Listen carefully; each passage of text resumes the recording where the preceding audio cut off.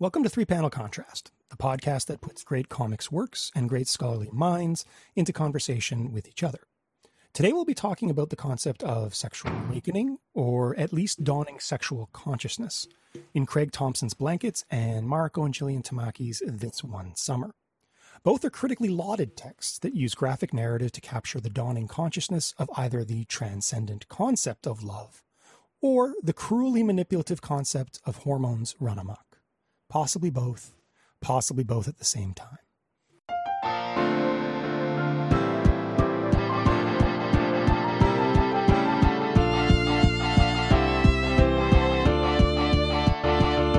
And as usual today, I am joined to talk about these texts by my two co-hosts. First, Dr. Anna Peppard. Hello. And Dr. Michael Hancock. Hello. So I think we'll go in chronological order here and have Anna give us a rundown of Craig Thompson's Blankets. So Craig Thompson's Blankets, originally published by Top Shelf in 2003, is an autobiographical graphic novel that tells the story of Thompson's childhood in a devout Christian family in rural Wisconsin, along with his first love affair and part of his young adulthood. Since its release, it's been much acclaimed. Time magazine ranked it at number 8 in its best comics of the decade. It won multiple Eisner, Harvey, and Ignatz awards, and many of the most celebrated comics creators have sung its praises, including Art Spiegelman, Alan Moore, Neil Gaiman, and Jules Feiffer. In a bit more detail, in 9 parts and some 600 pages, it's quite a tome, this book. Blanket centers around Thompson's childhood relationship with his younger brother Phil and a later period from Thompson's late adolescence involving a romance with a girl named Raina, whom he meets at Christian camp and later spends 2 weeks visiting at her home in Michigan. The 2-week visit takes up a considerable portion of the comic and is presented as a life-changing experience for Thompson, informing his artistic journey and his eventual rejection of organized religion. We also spend considerable time in Thompson's childhood, in which he's mercilessly bullied at school, abused by a babysitter, and convinces himself to find salvation in religion. He's particularly seduced by the promise of heaven as an escape from his day-to-day loneliness and trauma, though he's distressed when he's told that his artistic gifts will have no place in heaven and are of no value to God. At one point, the young Thompson burns all his cartoons in an effort to be more purely devout and strongly considers entering the ministry. Each section is introduced and framed by thematically significant episodes from Thompson's childhood, which suggest the ways these formative experiences echo over time. The title, Blankets, links the Raina section and the childhood sections. In the opening childhood flashback, Craig and Phil fight over the blankets and a bed their parents make them share, leading to Phil being banished for the night to a horrific crawl space they called the cubbyhole. Later, Raina expresses her feelings for Craig by hand-making him a quilt composed of patterns she says remind her of him. This quilt becomes visually and symbolically significant in many scenes, in which Craig and Raina sleep together and apart, wrapped in or clutching the quilt, and the quilt ends up being the only piece of Raina Craig keeps after the relationship finally ends. In this comic, blankets represent the give and take of different kinds of personal relationships and celebrate the power of dreams and imagination. Early on, Thompson describes himself as almost addicted to escaping into dreams, where his passion and creativity can finally have free rein. The story concludes with a glimpse of Thompson's early childhood after he moves to New York for art school and rejects Christianity, something he confesses to his brother but did not apparently confess to his parents until the publication of this graphic novel. Thompson credits the success of Blankets to hitting a kind of sweet spot between mainstream and alternative interests. While Blankets definitely can and should be read within the proud tradition of American autobiographical graphic novels, it sets itself apart from that tradition in its pairing of dark confessionalism with optimism and unabashed beauty. Despite featuring considerable abuse and drama, Blankets is very tonally different from, say, Chris Ware's Jimmy Corrigan, the smartest kid on earth, which we discussed on a previous pod. Jimmy Corrigan is almost unrelentingly hopeless and communicates that tonally with a sparse, ultra-precise style that uses the comics grid to trap and isolate its tragic characters. Blankets, in contrast, interrupts the barren coldness of empty, snow-covered landscapes and drafty farmhouses with whimsical beauty and spectacular passion. In Thompson's own words, quote, "I didn't want to do anything cynical and nihilistic, which is the standard for a lot of alternative comics," end quote. For all the praise that's been heaped upon it, Blankets has faced some controversy. Much like Alison Bechdel's Fun Home, as well as the other text we're going to be discussing this one summer, it's faced attempts to ban it from public libraries, largely on the basis of its relatively frank depictions of sex and masturbation. I'd wager these attempts to ban Blankets have more to do with the nature of the sexual content than the fact of the sexual content. Blankets' depiction of sex as beautiful rather than shameful might be its boldest statement and is my personal favorite part of the comic. I'm sure we'll talk about that, along with the comic's facility opportunity for autobiography and coming of age stories in our discussion today. Thank you, Anna. And Michael, can you walk us through This One Summer? So it's been a long term for me during a long year. And wouldn't it just be nice to get away, to just get in the car and drive? There's a comfort in being able to go to the cabin, an escapism that removes you from your routine, yet is still familiar and safe. And likewise, there's a comfort in reading such a narrative as contained in Mariko and Gillian Tamaki's This One Summer. But comfort isn't all the book has to offer. In this coming-of-age story, early teen protagonist Rose Abigail Wallace learns you can't just put your troubles behind you. Some troubles follow wherever you go, and some troubles are already in Owego Beach, just waiting to be found. And I'm not referring here to Estile's world-famous turkey jerky. But first, let's talk about the book's creators, Canadian cousins Mariko and Gillian Tamaki. Mariko is a comic book writer and recipient of a 2020 Eisner Award for her work on Harley Quinn Breaking Glass, Laura Dean Keeps Breaking Up With Me, and Archie. As that list may suggest, Mariko has a history with teen-starring books, but also a background with superhero comics, including Supergirl, Spider-Man and Venom Double Trouble, and She-Hulk, the last of which you can hear our thoughts on in episode 15 of Three Panel Contrast. Spoilers, we found it mixed. Gillian is primarily an illustrator and also no stranger to the Eisners, having won a 2016 Best Publication for Teens for Mutant Magic Academy and a 2015 Eisner Award with Mariko for the book I'm discussing right now. This One Summer has won reams of awards of its own. In addition to the aforementioned Eisner, it's garnered an Ignatz, a Prince Honor, a Caldecott Honor, the Lind Ward Prize for Mariko, and 2 Governor General Awards for Gillian. It's also reaped some criticism and was the #1 most challenged book in 2016 for the American Library Association for its LGBT characters, drug use, sexually explicit content, and profanity. I'm sure we'll discuss the validity of those challenges at some point, but suffice to say for now, the book doesn't shy away from adult content, while still staying firmly anchored in the perspective of its young teen characters. I'll start a slow wrapping up of my intro here with a small confession. When Andrew announced these 2 books he picked for the episode, I leapt on This One Summer, and I was, to be honest, punting. Thompson's Blankets resonates with me and my childhood a bit in ways I'm not entirely comfortable with, and This One Summer seemed comparatively safe. My family never had a cabin. I certainly never went through the emotional complexity of a young teen girl. But the themes of This Young Summer resonate beyond that. It's about dumb fights with your friend over something that's pretty much your fault. It's about realizing that someone you admired is kind of an asshole. It's about realizing your parents are just human after all. In short, it's about growing up in a way that rings very true. This One Summer may not be the cabin escape I was planning, but it's still a pretty great place to visit.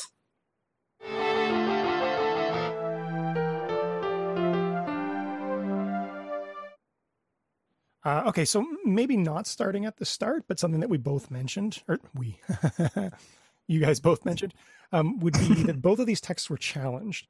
I think in the case of Blankets, I'm not even remotely surprised by that. In the case of This One Summer, I'm shocked to hear that it received that kind of reception. What's your take on what earned these texts the ire, let's say, of institutional and cultural bodies of censorship? I would definitely jump in and say because they're comics. And there's a long history of why that's the case, but also some of the properties of the form relating to that as well. I mean, the presumption that comics are, as the Comics Code used to say, wholesome, entertaining, and educational is still very much ingrained in the public consciousness. And I think when you have, it's very commonplace and, boring for us to be talking about comics are not just for kids and kids are more complicated than we assume kids are. And these are conversations that in academia and in people who study young adult fiction and people who read comics, these are all old hat conversations that we're all sick of having.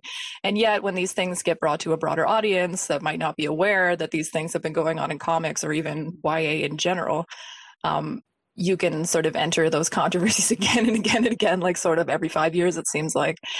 So, I'm kind of getting at, the presumption that comics are for children and represent certain conservative moralities is, I think, a factor in why comics often get challenged. I mean, I brought up Alison Bechdel's Fun Home, which gets challenged a lot as well. And there's been a number of different comics that have been challenged over the years. Just again, sort of, I mean, Saga being banned from Apple, if you guys recall that. We talked about that a little bit when we talked about Saga on a previous pod as well. So I think that that's part of it. But I mean, I would also suggest that there's something about the nature of comics and cartooning that makes sexuality particularly dangerous and exciting. And I mean, it's that imaginative freedom of cartooning that you can have something like Blankets, you know, depicting sexuality as this spiritual, passionate life force in this particular way that's so subjective and imaginative and frankly intimate. I mean, think about the specific intimacy of cartooning, right? I mean, that idea of someone drawing a scene of masturbation on the page with this sensual experience of the pencil, the pen, and then you're consuming it in this very intimate space of the privacy, you know, like in your bed, like tucked into the covers. I mean, that's how I read this book, right? And think about the exchange of intimacy there, right? Like, I mean, the subjective experience that is being rendered through this particular medium of cartooning and the way that we consume that experience too in this very intimate and subjective kind of very involved way. I mean, we've talked lots on this pod, right, about the very particular participatory nature of comics, right? I mean, going all the way back to when we talked about Scott McCloud in our Jimmy Corrigan and Art Spiegelman podcast, right? And so I think that participatoriness of comics, that intimacy of comics, the particular facility of comics for representing subjective realities, I think that a lot of people find that very threatening and that they might not know that that's what they're responding to. But I think it is what they're responding to. And it's really fascinating because, I mean, again, I think even people who don't like comics or know anything about comics are seeing that power of comics. It's just whether you interpret that power as a good thing or a bad thing says a lot about where you're coming from in terms of how you feel about the freedom of especially like young adult imaginations and whether you want them to have that freedom or whether you don't want them to have that freedom. And certainly going all the way back to Wertham and the framers of the Comics Code, they didn't want children and young adults to have that creative freedom. They didn't want them to be able to read between the lines and be like, what if Batman and Robin were kind of in love with each other? And the comics certainly make that available through all the gaps, like between the panels and within the panels, right?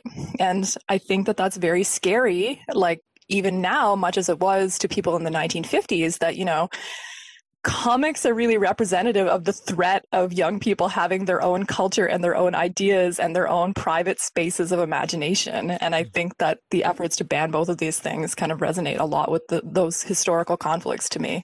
Mm-hmm. What's your take, Michael? With this one, Summer in particular, it seems, as you mentioned, particularly ridiculous that there's certainly like no depiction of sex on the page.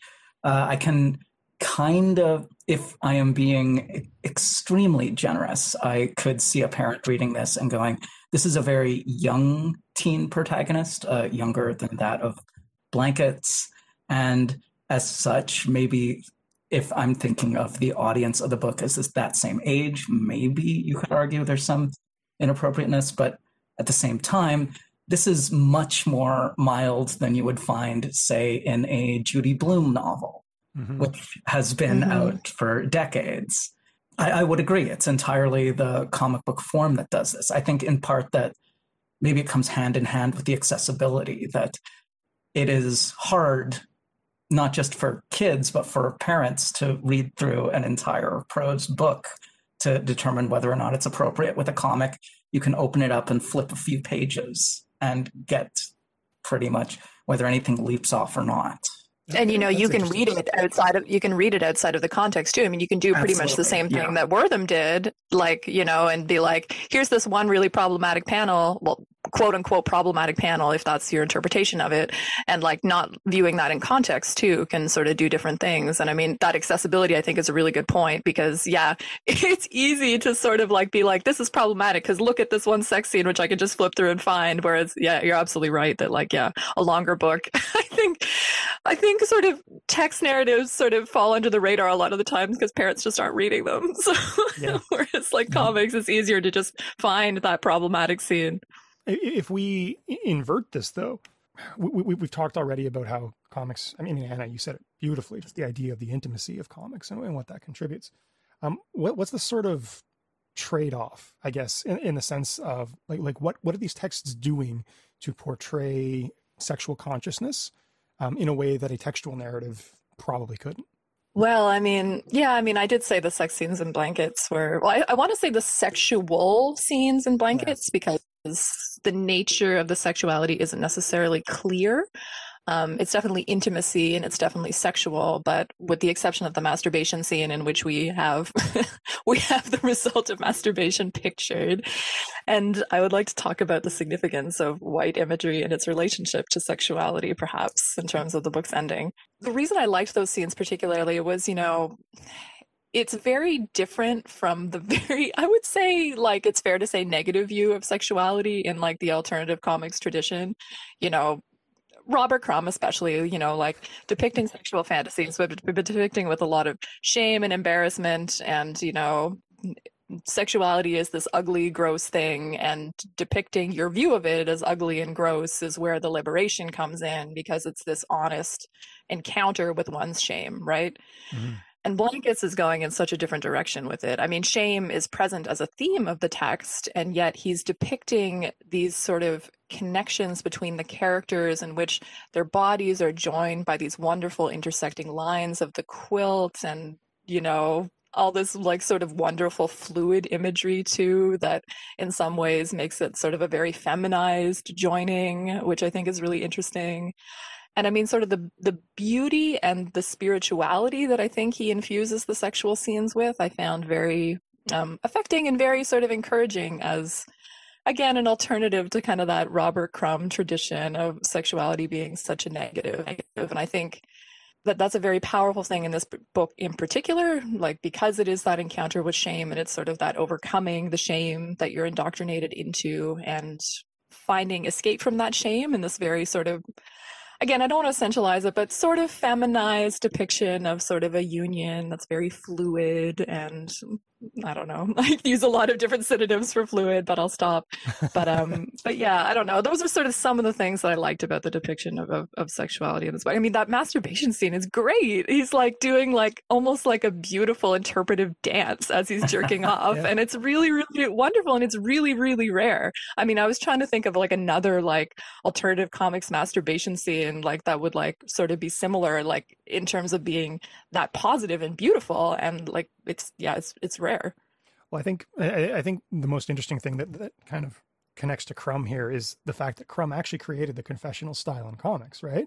He's widely credited with that. I don't know if that's 100% fair or not. I'm sure there's precursors, but I think he did establish a template of sex being depicted as shameful.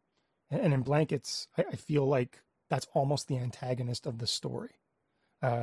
Craig's being constantly held up by that.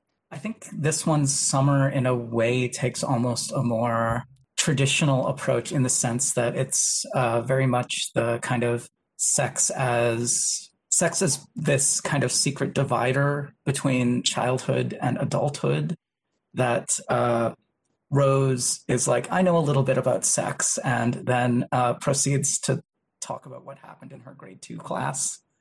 But like, she doesn't know about this yet. She has basically the word of the teenagers she eavesdrops on and the whispers from her parents, that it's still a very mixed message that she's getting. I think it works really well to recapture that sense. It arguably also dates the book in the sense that this seems to be before pornography was widely available online, but also they have X-Men movie on laptop, so I don't know. It is an interesting mix. Like, it's kept to the background, but on the other hand, the story is very much about the consequence of sex for women in particular. I read it as a threat, and this could, and again, I'm a male. I don't have this experience to draw on, but I feel like Wendy's constant emphasis on how Rose's breasts are going to develop, it's sort of meant to imply you're going to have to deal with this more and more and more. That she's trapped, I guess, in this world that she's having kind of a negative experience with initially. I don't know if that's a fair interpretation, though. I can I was like, should I weigh in on this from like the girl perspective? I mean, I just like, that's very typical of a lot of sort of, pre-pubescent or pubescent conversations that you end up having with girlfriends where you like, even like those horrible things. Am I fat? Do I look fat in this? What does fat mean? And those are like negotiations of the identity that you're going to have to take on when you become this sexualized entity. And these are not super positive negotiations that we do with each other, trying to work through some of those expectations. And that really seemed very true to life to me anyway. Okay. What did you think, Michael, in that sort of regard, in terms of Windy's role in this story? Think about the sort of relationship between Windy and Rose in terms of their sexual maturity and their sort of differing perspectives on sexuality. Like, what's the point of that character dynamic? It's an interesting contrast because it seems like Windy has been exposed to a little more. She's a little more worldly than Rose in some ways, but also is like, there's a sense that she doesn't have to quite deal with this yet, so she can take more of a laissez-faire approach. It also seems more like her nature to do that. Whereas Rose is kind of testing out her crush with her crush on the local boy Duncan and her frequent attempts to try to seem cool to him through watching R-rated horror movies or just hanging around the store desperately hoping that he will notice her. Yeah, it feels like Windy hasn't quite gone that far yet, but she's still very interested in the bodily transformations associated with adolescence. And in that sense, kind of draws Rose back to those issues. As Anna said, it feels like a very common trope for a female-based young adult novel. The ending implies that she's made peace with it to some extent without maybe fully going into what that might mean. Mm-hmm. Well, I thought it was very effective to have it represented visually, sort of, the privileges and obligations that these two characters face in terms of their bodily presentation and stuff as well. I mean, Rose is sort of the blonde, skinny, potentially, pretty popular type girl. I mean, she could be that character, right? I mean, it sort of makes you think back to like Ghost World and sort of the dynamic between those two characters a little bit, right? I mean, she could be the Rebecca character, And so that gives her a type of privilege. It also gives her a type of responsibility in terms of like her budding sexuality and everything. Whereas Windy, like with her sort of upbringing and her like presentation and her like commitments to various things, might be excluded from some of those responsibilities, but she might also get additionally persecuted because of her less socially acceptable body and presentation and everything. So I think that dynamic, as it was represented kind of visually, even in the terms of the visual language that the characters sort of embody with their movement and everything, was done really effectively. I think that was something that you could do something similar in a text-based story, but I think that really came across much more dynamically in a graphic novel. Absolutely. Windy's dance scene is very cute, very her. Pushing that back to blankets, Anna, what do you think about Craig's self-presentation? Because I thought it was interesting that so much is about his isolation. He's drawn in a very visually appealing way. Is that fair? Is that a choice? Yeah. Like what is that? I was like I thought about that a lot. I mean, I do sex and comics and stuff, and I was like, man, it's so rare in an autobiographical graphic novel for especially a male cartoonist to kind of draw himself as attractive. Yeah. And I was like, yeah, he's totally pretty in these scenes. And I thought that was a very interesting choice and one that made me very excited. And I don't know what I would say about that other than that. I mean, maybe it speaks to that sort of, sex positivity that this text ultimately sort of communicates, I think, to me. But that, because he's communicating that he doesn't have a negative view of himself, and that he's like surprisingly rare in autobiographical graphic novels. And I mean, he's presenting himself to be consumed as well, right? I mean, the female character talks about his beauty, and he draws himself as beautiful with the long eyelashes and sort of the thin fluid body and the pretty hair and like all of these things. So it's very interesting him presenting himself as a consumable object in that way in this context. Yeah, and even just a step further from that, like the line strokes in Blankets are extremely dramatic and confident, right? which is weird because you're using that to draw a character who's neither of those things. That's a really good point. There's contrast there, I guess. Sorry, what were you saying, Michael? Oh, that his form is also like very clearly in contrast with the other like teenage boys around him. That they're all big and kind of hulking, and so it kind of presents the idea that yes, I have a pretty masculinity, but it's not the kind that is accepted here. And again, I mean, thinking about how comics do those sort of contrasts so well, right? I mean, because you can imagine how it would be in a text-based narrative where the character would be describing themselves and making indications of how, but it's just like that comes across just so much, like, I don't want to say more powerfully, but certainly more viscerally, right? In this type of visual text.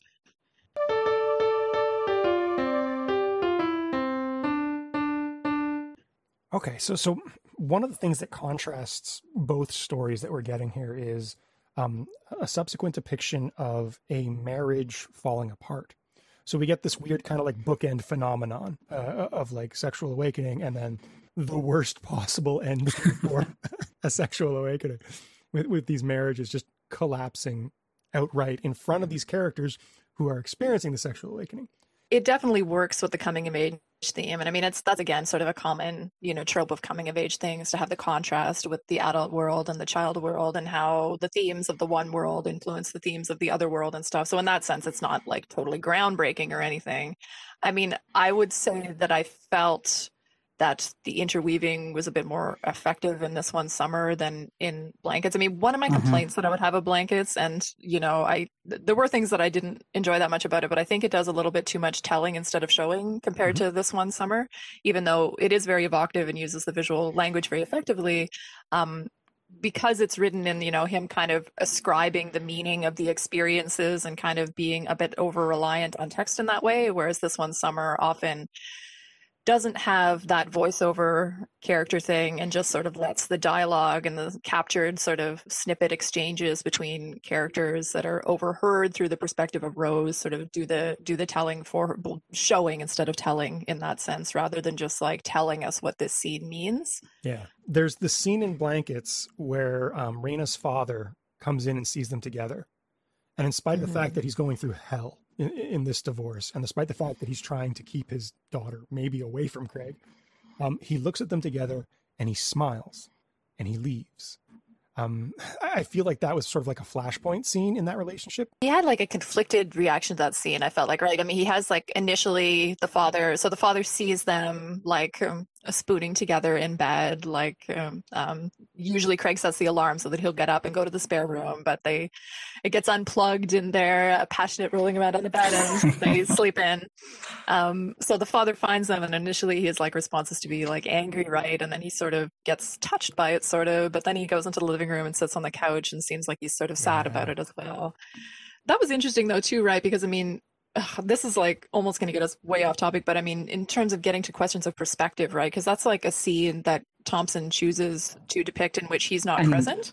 And I think most of those, I would have to go back to say this for sure, but I think most of the scenes in this book that aren't from Craig's perspective are from the father's. Like I can think of at least two other scenes from his point of view. That's interesting. Which seems like a weird choice, considering that he's kind of peripheral to Craig. That is a strange choice. But I mean, I guess that maybe makes the point of like him thinking that character was particularly significant in terms of establishing sort of the connections between the teenage world and the adult world.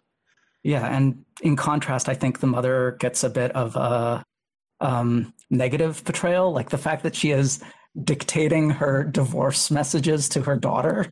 Like that is brutal, that scene. Yeah. I mean, one of the things that I think you're going to like or not like about this text, I mean, I am not a Christian person. I was, if anything, raised to be strongly atheist by my parents. So I've never even been to church. So I don't have any connection to this kind of world or upbringing. But I think he's wanting to negotiate a positive space for sex and love and romance within like a sort of an agnostic type of Christianity. And so I see some of those negotiations kind of playing out in his like hopes for, this dad sees them together and actually sees the beauty of that and can appreciate that. And maybe his relationship had that at some point. So it's like, it's a tentative rejection of Christianity while still wanting to embrace it in certain respects. And maybe I see some of those negotiations happening there in the relationship between those characters. I saw it a bit as the father, I'm glad someone did, like the father acknowledging, oh, we have put a ridiculous amount of pressure on our daughter. Let her have a moment. Yeah. Yeah. Okay. So I'm pushing it back to this one summer, Michael. What's your take on the failing relationship there? And in particular, I think like the ways in which that marriage is presented in terms of them being on different pages. It seems like the wife, as in Rose's mom, is badly misunderstood by her partner. I mean, in this case, it's not entirely clear that it's going to fail, but it is definitely not in a good place. Yeah. I liked this depiction better in the sense that it felt much more closer to the main character, that it's filtered through Rose's interpretation pretty clearly.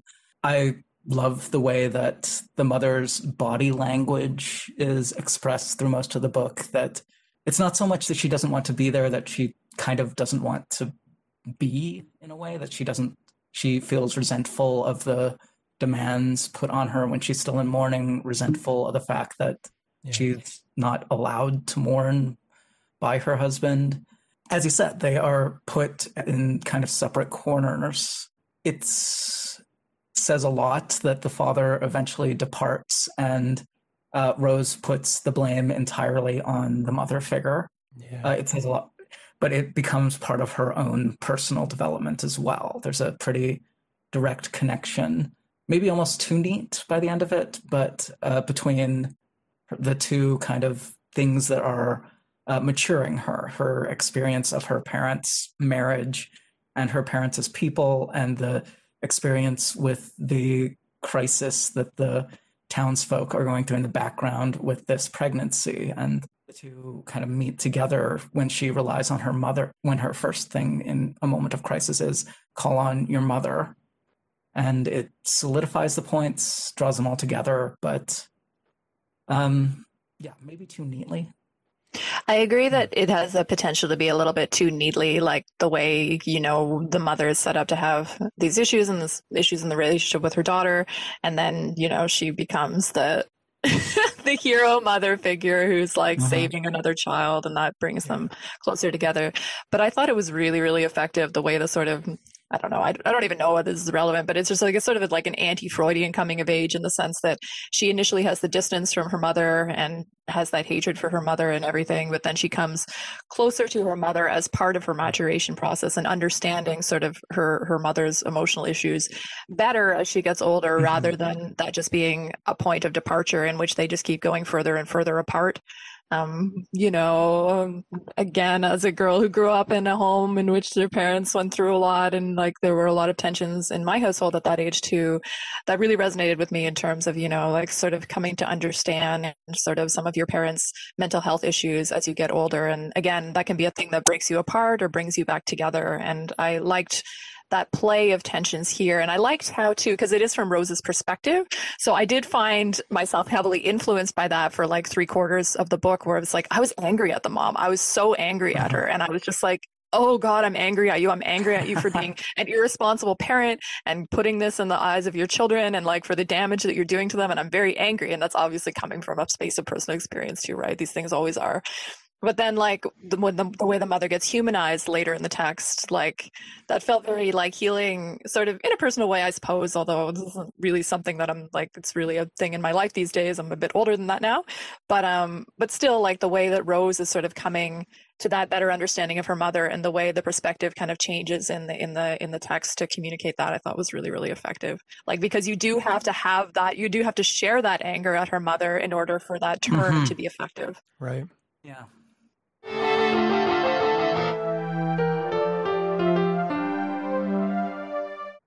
Okay, so maybe putting these two texts into a comparison on these lines. Anna, you've talked a lot about sex positivity in Blankets as a major theme. Is there anything sex positive in the depiction of the sexual awakening that we see in this one summer? And if not, why not? What's the obstacle? I mean, there is some suggestion of queerness is the answer to some of these problems, but I don't think it's necessarily held up as the be-all and end-all answer, which I think would have been a mistake just in terms of, because I mean, queer relationships are complicated too, and that's not going to fix everything. But at the same time, there's definitely, you can see in the negotiations between Wendy and Rose, Wendy perhaps testing Rose's acceptingness of her own possible queer sexuality and whether she'll accept that or not. And, because there's the scene, right, where Wendy is in bed and Rose joins her. Wendy is in the bed with the streak of light that should be Rose, but then Rose actually does join her in the bed because Rose is feeling that streak of light. And I mean, the streak of light is a pretty obvious metaphor for hope or change. But I mean, it doesn't necessarily have to be that, the answer here is that Rose is actually a lesbian and that's going to be her awakening. But I mean, the embrace of the connection between these characters in a more general sense and in terms of a more general queerness that resists these heteronormative narratives that have been having a negative influence on Rose in terms of, her anti-feminist use of the word slut, for instance. No, I just wanted to follow up with Michael on that in terms of, do you see sex positivity in this one summer? Is there anything positive here? You can put the ending in that direction in the sense that Rose seems at least positive towards developing as an adolescent and what that might imply. I think that might be as far as that goes, that she has come to peace with some of the more extreme interpretations she was having. I mean, maybe a more appropriate kind of question, not that sexuality doesn't exist in childhood and everything, but I mean, whether to think about it more as gender positivity. Is this book sort of coming to a place of gender positivity, and is that sort of a message that it's communicating? And I would definitely say that that's the case in terms of, presenting all these different types of female characters and, complex relationships and the not always positive negotiations that young girls go through in prepubescence. So in that sense, I'd say I would call it a very gender positive comic that I would have personally no hesitancy giving to a young girl. But and it never it does not present itself as we should be on Rose's side when she is calling the local girls sluts. It presents it much more as oh no, Duncan is terrible. And I mean, I definitely can see being a younger girl reading it and identifying with those feelings that, you go through where you're just this guy at the video store, maybe he's really cool. And maybe my solution to being a person is for him to notice me and blah, blah, blah. And those are feelings that a lot of young girls go through trying to negotiate your identity in this time, in this space. And, to see her realizing the flaws in that thinking, I think is, again, a perfect, YA type of experience. And I mean, think back to old YA novels. I mean, something like Secret Garden. It's essentially the same story, right? I mean, the young female protagonist goes from being super unlikable and frankly a bad person and has sort of an experience of maturation, right? And that's effectively what we're seeing here too, in a much more modernized and, arguably much more nuanced and complicated way.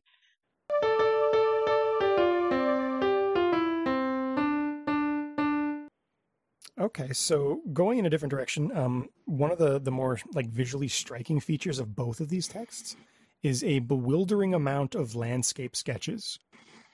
Between these two books, there's got to be 200 beautiful landscape sketches.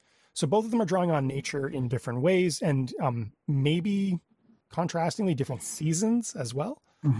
What are you getting from the author's eye putting so much focus on nature in such a sort of realistic way in contrast to a cartoony style here in both of these texts? And what are they trying to say through that kind of comparison, that setting? Well, I think in this one summer, the mood is a little towards what I was alluding to in my intro, the sense of kind of the summer escape. I think Rose says at one point that she resisted coming to this beach in the winter because she always wanted to keep the idea of it rooted in this one place that she can return to as familiar. When I think about the landscape in particular, what comes to mind is one of the wood scenes, the scene where she describes, I can't remember exactly the plant. It's not dandelions, but that kind of like puff of a plant. Milkweed. Yes. Oh, the butterfly plant. Yeah. And just the scenes are all around water that culminate in that really powerful rescue scene at the end. Yeah, it gives a sense of familiarity and escape, but also just a kind of beauty around you that lets you, and that's kind of what she is holding against her mother, that they're in this place where they're supposed to be free from the stuff that bothers them elsewhere, but her mother keeps bringing this baggage and she resents her for it. Right. Yeah. Yeah, I mean, it's dangerous sometimes to use nature in these ways, in the terms of, I mean, one of the things that I thought was really effective too was the way it highlights kind of their privilege as these cottage goers too, when they go into like the quote unquote bad area of town. And you do have some signs that it's sort of interrupting this being this pastoral idyllic space. It does that through the mother's inability to relax and let go of her baggage, but also through some of those glimpses of the less pretty parts of the community, right? Yeah, I thought the depictions of class in the novel were a little muted, but very good for what was there. Mm-hmm. Mm-hmm. And what about blankets with its use of blizzards, which seems like an odd choice for, pathetic fallacy of a love story? I mean, I brought up the connection to sex before and cum and whiteness. And I mean, I definitely read the ending as, being very evocative of that. So it ends with the turn towards whiteness, which is sort of in a literal sense painting over with a white paint roller the painting of Rhaena and Craig that Craig paints on Rhaena's wall. But there's also this line about making a mark, however temporary, which is ironic in the sense that he's making this mark permanent by writing a comic book about it. So it's a meta commentary on the nature of sort of cartooning and autobiographical cartooning in particular. But also it reminded me of that masturbation scene and his depiction of cum there. And it's just like, well, you're making a mark, however temporary, and it's sort of, I mean, come on. I mean, it's intentional, I'm going to assume, even though one of my mild critiques of this comic is that I would almost have liked it to be a little bit more explicit in terms of its sort of embrace of sexual metaphor there, because that was definitely something I read into some of that imagery, but I think that he very sort of buried that subliminally, and I was even curious about to what extent he was meaning to emphasize that or not, because I definitely saw it being present, but I was just like, is that just my dirty mind? Or I don't know. Like, there's sort of a thing where, because part of like the redeeming sexuality is beautiful, and in particular, redeeming male sexuality is beautiful, because I think that that's actually something we keep coming back to with Blankets. I mean, his depiction of himself is beautiful. His depiction of masturbation is beautiful. And like feminizing it in certain ways too is part of that beauty. But I mean, to like to take cum from being a shameful sign of weakness and shame and whatever, and turn it into associated with these beautiful landscapes and purity, right? To directly associate it with purity through that white imagery. I'm sorry, I took us in such a sexual place with that, but like, good. I think that is present though. I think that that's not just something I'm making up. Well, for me, I think one of the things that Blankets does really, really well is the way that it portrays Craig's perception of the relationship when he's in the moment as not just beautiful, but juvenile. This idea that his love for Rhaena is transcendent and will bring him above the demons. And then 2 pages later, they break up over the phone, and he thinks about this wasn't that big a deal. Like, I think that's kind of the message. That's where you get the hormone element, right? The idea of how the mind, even the artist's mind, can be aligned with the will of the hormones to see it as beatific. And for me, if Blankets didn't have its 4th act, and didn't have that reflection on how this was kind of not that big a deal, actually, in the bigger scheme of things, I think it would read as a typical romance. So I really like that it shows you how in the moment Craig was in the moment. And then in hindsight, he's reflecting on, oh, I was just doped up on hormones beyond all recognition at that point. So it's just kind of showing how intoxicated he was during it. The problem with me in Blankets is that by the time I get to the fourth act, I very much want the book to not be going on anymore because it is very long. And I think I don't give it enough attention as a result, but I'm not sure he is dismissing it so easily. Like, it clearly had this huge, meaningful impact on him. And it might be like, this was not the love of my life, but it was like, this is still the source of my awakening in a lot of ways. That was very similar to what I was going to say, actually, that I was going to push back a little bit on, in terms of this being, I keep coming back to like a slippery word like queer, but in terms of it being something that's resisting certain presumptions of how maturity should function, him elevating this teenage romance as something that was very important and valuable, despite the fact that it was very teenagery and he did glorify this woman in all of these ways and everything. And yet, despite all of that, it still holds an importance to him. It sort of gets us back to that contradiction of like, temporary versus permanent, right? He is making this thing permanent by doing a graphic novel about it. And we can talk about sort of the politics of representation in terms of, is it okay for him to represent this woman in this way? Is he being critical enough of his own, overwriting of his consciousness onto her and stuff? And those are certainly conversations you could have about Blankets. I think it's not horrible in that respect. He is conscious of, himself creating her in a lot of ways and is self-critical in terms of his lack of understanding for her. So I don't want to just be like, this is a pixie dream girl thing and let's just write it off, because I think it's more complicated than that. But yeah, I don't know. I don't know that he comes to this point where he thinks that relationship is in the past. If anything, he's saying how much it's still with him, and he keeps the quilt and he makes a comic about it, right? Yeah, but he doesn't touch it. Yeah. He says it's in the crawl space, which is where you put the scary stuff. So I don't know. From my interpretation, he does kind of reflect on this relationship. Still important, still meaningful, but what it meant to him in the moment is not what it means to him in hindsight. In hindsight, it was an important life thing, but it wasn't the love of his life transcending his personal hell. You know what I mean? Like those images to me look like something someone who's in love draws in the back of their binder. And I like it, but I feel like there's a layer of irony to it that we're meant to be conscious of. It's interesting in comparison with This One Summer that I think This One Summer is a little more accurate in its depiction of teenage life from an outsider, but you could make the case that Blankets is more accurate at a portrayal of what it feels like to be a teenage boy from the inside in that sense. Okay, so interiority, right?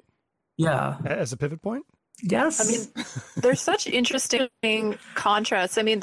There's so many interesting sort of male-female contrasts and perspective things in both texts. Even I was struck by how both comics open with references to mainstream comics. Rose is reading manga, and the boys, Craig and Phil, are wearing Batman and Spider-Man bed shirts. And even that as a starting point for how their perspectives are like a little bit different and like how they're being socialized differently and everything.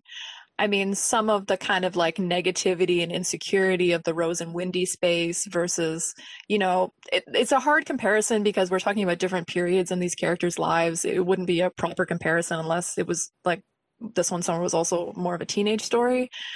But certainly that contrast between, I don't know, just some of those gendered contrasts are really interesting in these two texts in terms of how that perspective works. And I think, I would say one of the points in Blanket's favor is that he's aware of his limited perspective regarding Raina's experience and she sort of, I liked this a lot, the scene where they're at the party and he's realizing, both the scene at the party and the scene at the school where he's realizing that Raina actually has all these other friends and is actually popular, and he feels very like betrayed by that. And I was like, that was a really good moment of self-reflection for him, to be like, I want her to be this certain thing and to be just for me and shaped by me, and I feel intimidated, but that this is not the case. And I think that that's where it's sort of coming out of that pixie dream girl thing a little bit in a way that I found really productive. Well, maybe bringing that to this one, Summer, like I said, Blankets has a fourth act, which we're all English majors here. That is really rare, like incredibly rare. Might not be a good thing. Depends on your perspective. Could you explain, for the benefit of our readers or listeners rather, what you mean by the fourth act and what part of the text that is? Okay, so the fundamental element of structuralism is that texts are divided into three acts: setup, conflict, and resolution. Now, one dude in the 1700s claimed that Shakespeare uses 5 acts. Most contemporary scholars say that's BS. Shakespeare completely uses setup, conflict, resolution. He only uses 3 acts. Others have pointed out that there's a couple anomalous texts that do use a fourth act. I think maybe the poster child to this would be Lord of the Rings, if you read it as one book, which has a fourth act in the, what do they call it? Something of the Shire. Scouring? Sounds Scouring. right. Yeah.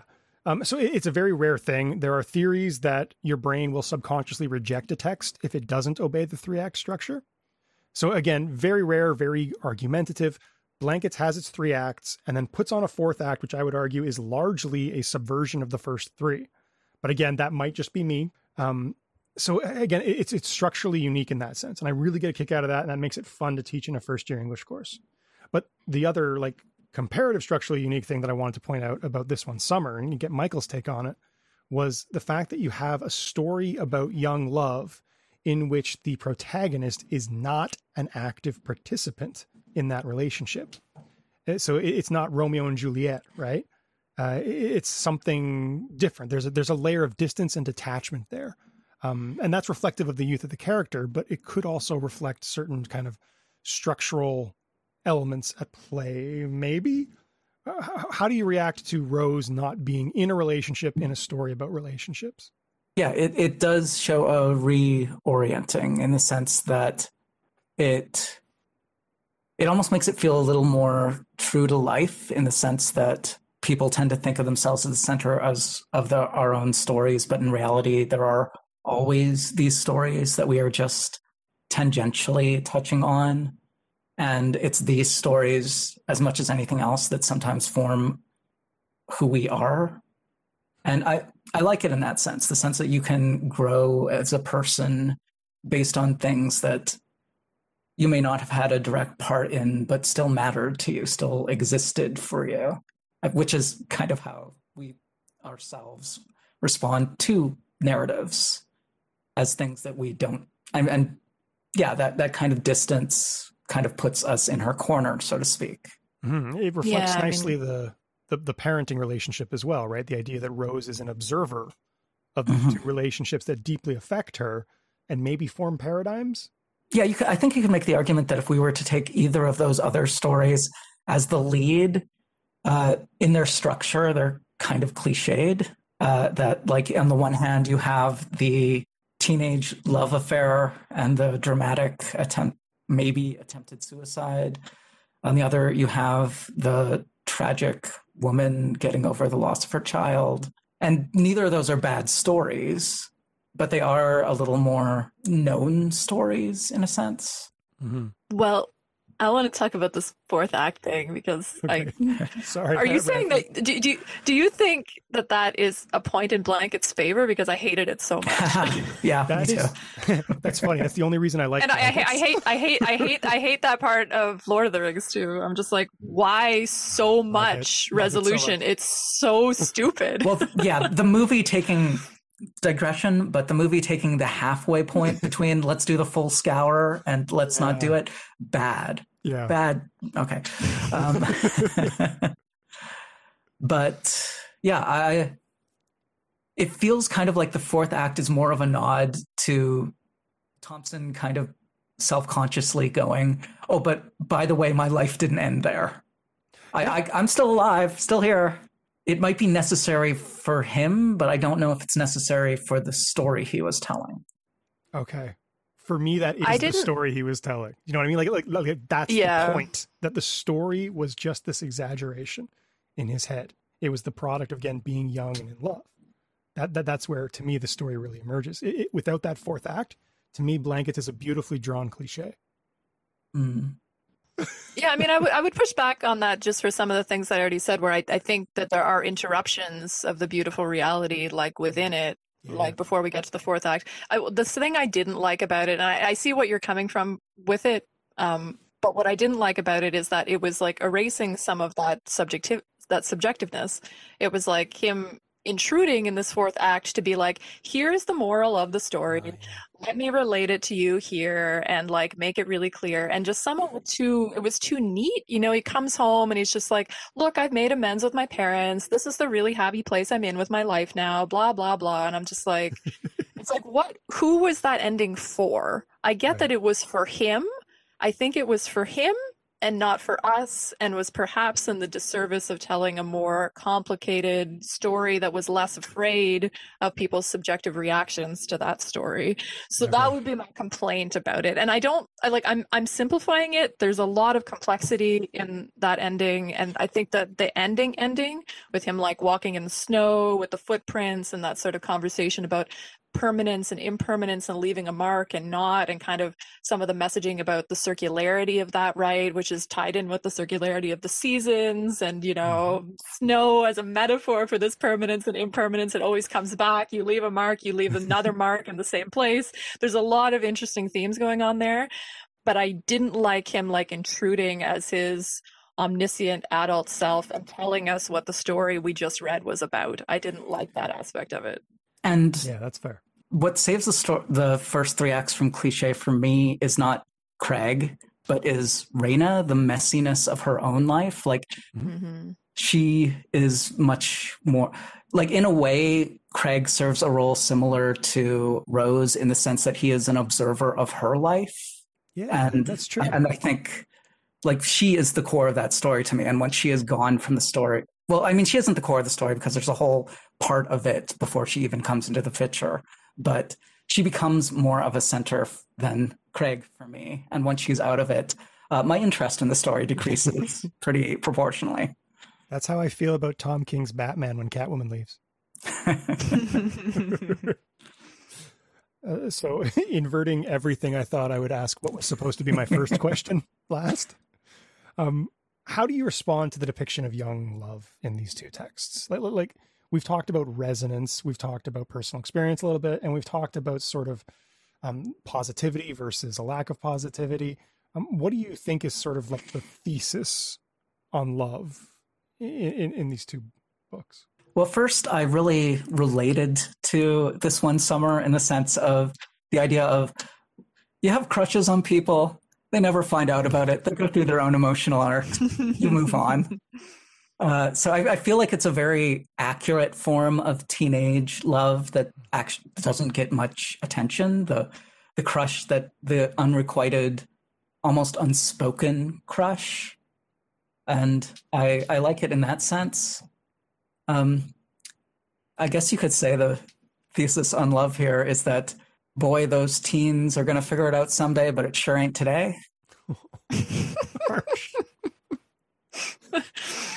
Yeah, I mean, I don't know. Like, I mean, I feel like for me with Blankets, I mean, I just keep coming back to, like, it depends on your interpretation of that middle section, right? Like, I mean, is it this positive thing that is like this ongoing positive sort of like moment in his life that is influencing his actions in the present, or is it, as you said, sort of like boxed in by his adult remembrance of it as like a somewhat silly, like, and melodramatic dalliance? And I think it can be both, or it could be either. But yeah, I mean, I'm not sure. I don't know if I have a straightforward answer to that question. I would say though that I was going to bring up earlier, but that I will bring it up now, that it didn't really occur to me how interesting it was the way we broke up these texts. You know, like I took Blankets, like the male coming of age story, and Michael took like the female coming of age story. And yeah, I definitely identified with both of these stories in different ways, but it was just interesting how that broke down, and I think it's contributed to an interesting conversation, or at least I hope so.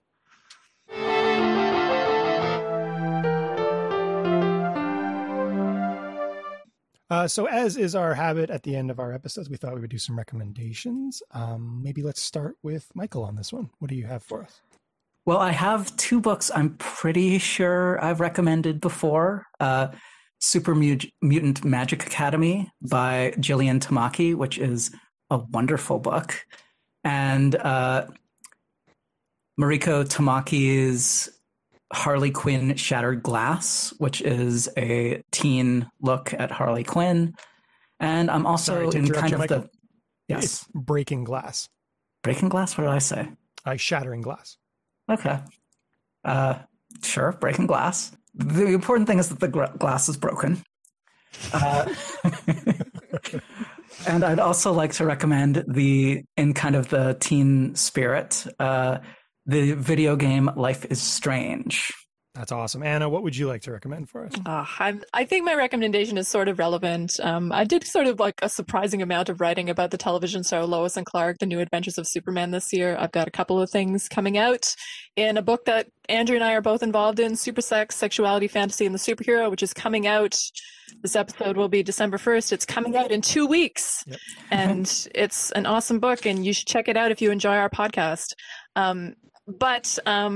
In terms of sort of coming of age, I had a really interesting experience of revisiting that show when I turned 30, when I hadn't watched it in like at least 15 years. And it was such an important show to me when I was like 12, 13 years old.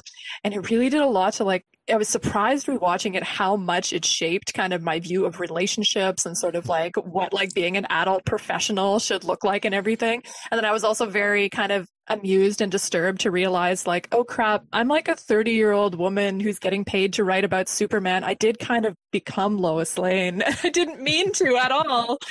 And anyway, in terms of weird kind of coming of age personal reflections, Lois and Clark is a really interesting show to revisit. I would definitely recommend the pilot in particular as if you're listening to this as like a comics academic or a teacher, it's a very, very, very, very teachable text as an adaptation of Superman and sort of reorienting the Superman story sort of around a female gaze in not unproblematic ways, but certainly an interesting text to talk about in terms of reframing stories and has that connection to me in terms of coming of age. But anyway, that's my terrible, terrible recommendation, something that I loved 30 years ago. Okay, and for me, I'm going to recommend Sarah Anderson's Fangs, which is a very recent text based on the webcomic or collected from the webcomic.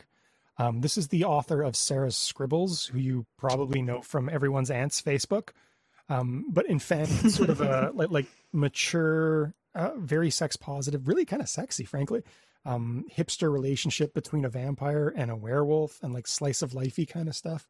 It just has a wicked sense of humor about it. And I think it really captures certain relationship aspects in cool symbolic vehicles.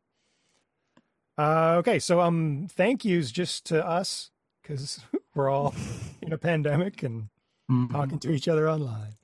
And I think that's it. And then our next episode, we're gonna coming out of Lois and Clark a little bit here, I guess. We're going to be looking at Jack Kirby's Jimmy Olsen series in contrast with Matt Fraction's Jimmy Olsen series. So it should be a really interesting kind of sidekick comparison. And we hope to see you then.